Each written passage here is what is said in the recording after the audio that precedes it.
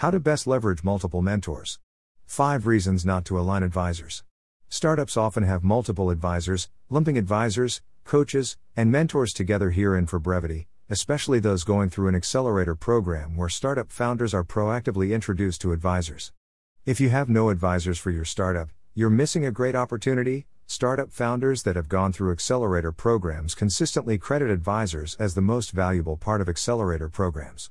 Sometimes there's an immediate tendency by CEOs and founders to treat advisors like contributing team members, assigning deliverables with deadlines and aligning goals, which are good practices for managing direct teams. However, the purpose of advisors is to advise, not produce deliverables. Following are some key reasons why, in fact, you do not want to even try to align your advisors. 1. Wasted time. You'll waste a lot of time trying to align advisors. For example, you may be inclined to schedule all of your advisors together in the same meetings. That way, you get the combined value from all advisors for just 1 hour of your time, right? Not so fast. You have to schedule meetings when everyone is available. But these are all busy professionals. Coordinating a common time for multiple advisors and a leadership team can be daunting. I've repeatedly seen this delay the start of mentor involvement for weeks. This is precious time lost, especially if the company has continued executing in non-optimal directions. 2. Wasted value.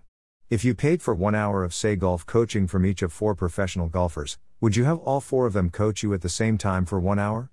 You've used 1 hour of their time for each coach, all 4 would bill you for that 1 hour, but if each coached for an equal portion of the time, you only got 15 minutes of each coach's time. I'd rather get my 4 combined hours of individual coaching, 1 hour with each pro for quadruple the total amount of coaching. But can't you save time by having at least an all-advisor kickoff onboarding meeting, especially if your advisors start together, so you can update them all at the same time?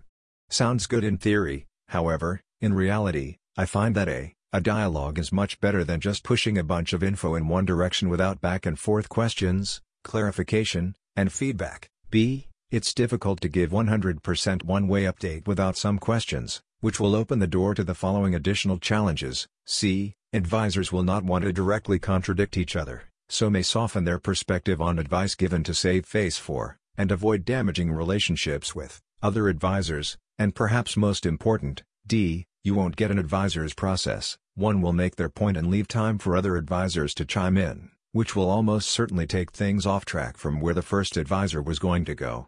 In general, there is more harm to all advisor meetings than good. 3. Virtually impossible. Even if you're not worried about wasted time or wasted value, it's virtually impossible to get alignment from multiple advisors. Consider the dynamics. In any meeting, you may find one person's more outspoken voice drowning out softer personalities. That can be true for multi-advisor meetings too. Even with confident advisors, some may not want to openly contradict other advisors' recommendations. And some professional advisors understandably may not want to give away their secrets in front of other advisors. Plus, crowdthink may sway advisors in similar directions rather than fully greenfielding each individual's ideas. 4. Inaccurate conclusions. A group meeting or discussion with multiple advisors may not allow enough time for one or more advisors to complete their thoughts. Or perhaps out of courtesy, an advisor may not fully emphasize an opposing opinion. This can result in the startup team drawing erroneous conclusions. For example, minutes ago I had a one-on-one meeting with a mentee/CEO 1 week after having an all-advisor meeting. He started by mentioning a consensus from the all-advisor meeting, when in fact, there was not a consensus.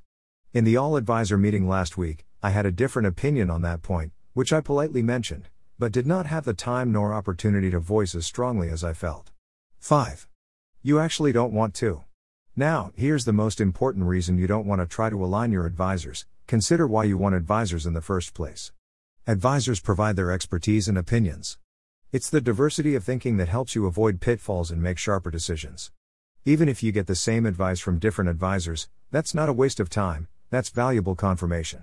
But the last thing you want to do is stifle or bias advisor input. Ultimately, you're looking for experienced guidance where one better-made decision could literally mean the difference between success or failure for your business. Sound dramatic? What's the value of picking the right segment sequencing? Of closing a strategic GTM partnership? Of selling more effectively? Of getting funded? Leverage the collective experience of your advisors. Opposing opinions may be inconvenient, but weighing the options is your job. Wouldn't you rather do this from the most informed position possible?